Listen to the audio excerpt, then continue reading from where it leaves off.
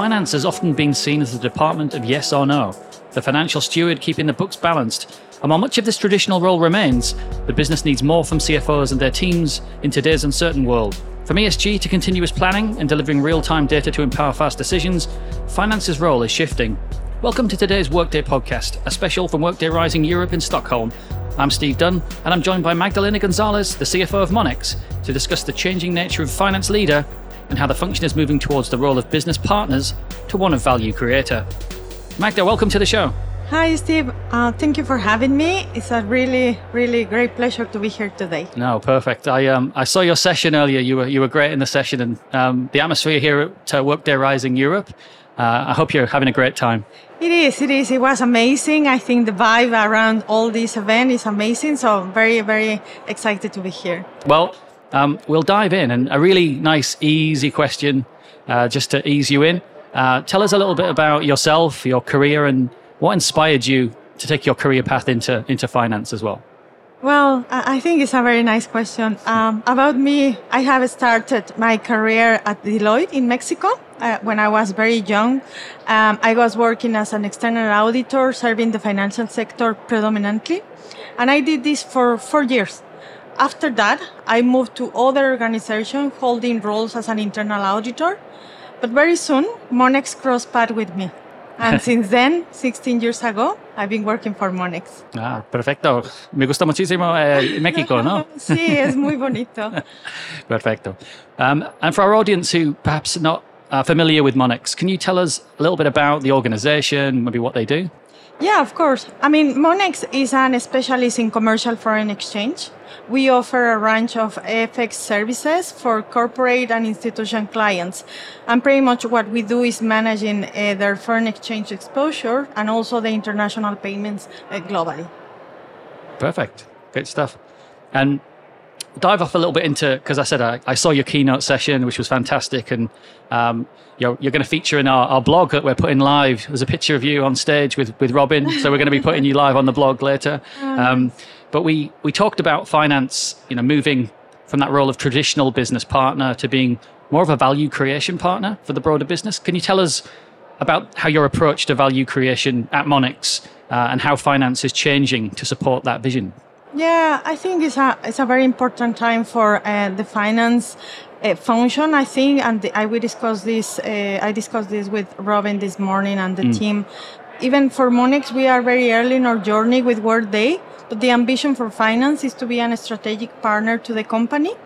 We don't want to crunch numbers anymore or be known because we are good in Excel. I think this is something that is a very easy to tag.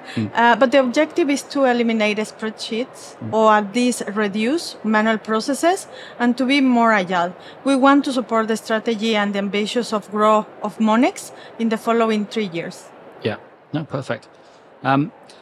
So a big part of that value creation is, I think, understanding, really getting the most out of your data. Okay, so can you talk a little bit about how you're, again, with Workday, how you're bringing together all types of different data to get those insights that drive those better business outcomes?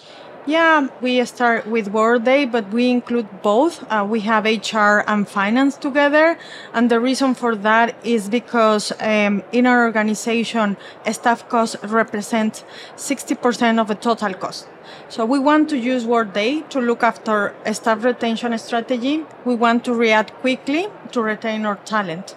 We are able, to retain people during this year due to some changes in the approach. And I am confident that with all the data put together in one single cloud, we will be more able to support the business on that ambition. Okay, perfect. And a little bit, one that's slightly off the sheet that I've got in front of me. So it's a slightly different question. So if you feel comfortable to answer, we can edit it out later on if you don't. But, with HR, I want to talk to you a little bit about people talk about the Great Resignation. They're talking about the war for talent, things like that. How are you using technology to really sort of drive the culture at Monex? Is whether that's hiring finance people or whatever. How are you sort of doing that at your organization? Yeah, it's real and it's happening. No? We are just recently dealing with this situation in the company. Yeah. We are losing valuable people. But I think technology or this type of technology, which is the best in the market, we can attract the best talent possible. When we talk about with potential colleagues, they see Workday as a tool in the one that they can develop. They feel like it's a company that is looking for the future rather in the past. Yeah. And also for the people that already is working in finance or HR, we are upskill them. So I think it's a win-win for both. They will be more capable, they will be training in order to develop the strategy. So I think it's a win-win for them, but also for us, because we will have in the organization people more capable to deal with the challenge of the market and the business. Yeah, I love that. That's a great answer. And I think we're hearing that more and more. You know, this finance is shifting, that investing in those new skills, investing in talent. And, you know, I think finance has always had that traditional reputation, right, of being we're the spreadsheet people, where we're locked away in the dark room, you know, doing the number crunching. But I think you're on the money in terms of, you know, creating that talent for the future of the finance function, right? Yeah, I agree. I mean, I can tell you, I remember my old days. I mean, pretty much doing writing by hand. So this doesn't exist anymore, right? Yeah. And I think finance can offer more to the table and be a real partner to the organization if we shift this. Yeah, no, absolutely. Another area that I'd love if you've got any perspectives on it, and you might not, some people do, but you know, ESG. I think everywhere I look in newspapers and magazines, whether you're in Mexico, whether you're in, you know, Manchester or whatever it might be, everybody's talking about ESG being absolutely key. Can you talk to me about how you see your role and the role of finance in guiding ESG and why finance plays such a central role in all of that? I think it's a very good question, and I think very soon we will start to hear more about that. So we have to be prepared. And from the finances perspective, I think we are going to play a key role in this, I will call, revolution in the way that we want to present information, how we want to be perceived by us stakeholders, not only outside, but also inside. So back to your question, my answer will be, we need to be prepared for the change.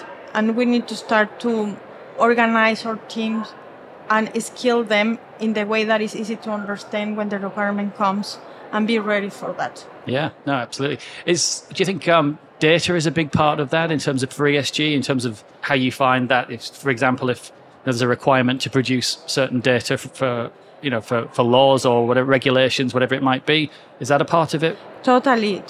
And I think that is why finance is fundamental in this exercise, because we own most of the financial data, but it's not going to be only financial. We have to include another areas into the organization. But I think finance possess the skill to help to the others, or perhaps in conjunction work together and try to make this data more palatable for the reports that we will be facing in future.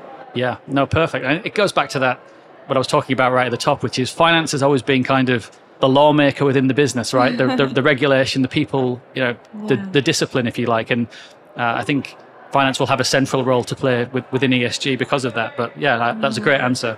So finally, there's no crystal ball for the future, but when you look into the near term, what are the trends that you're focusing on to ensure that your finance function is ready to meet that uncertainty head on, Magda? We are very early in our journey, but I can see the need to accelerate our data conversion processes. Our current business model demands a strong communication between the back office and the middle office. So I imagine our next step could be to integrate other tools in our ecosystem, like Prism, for example. No, I've really, I know you've been so busy at Workday Rising Europe. I so appreciate you coming in so much. Muchísimas gracias por estar aquí. No. Thank you so much for having me. And for me, as I said at the beginning, it's a great opportunity. It's a pleasure to be here, and for sure we will see you next year. Perfect. Thanks so much, Magda. But if you enjoyed today's show, don't forget you can hear more on Spotify, SoundCloud and Apple Podcasts, or at blogs.workday.com. I'm Steve Dunn. Have a great workday.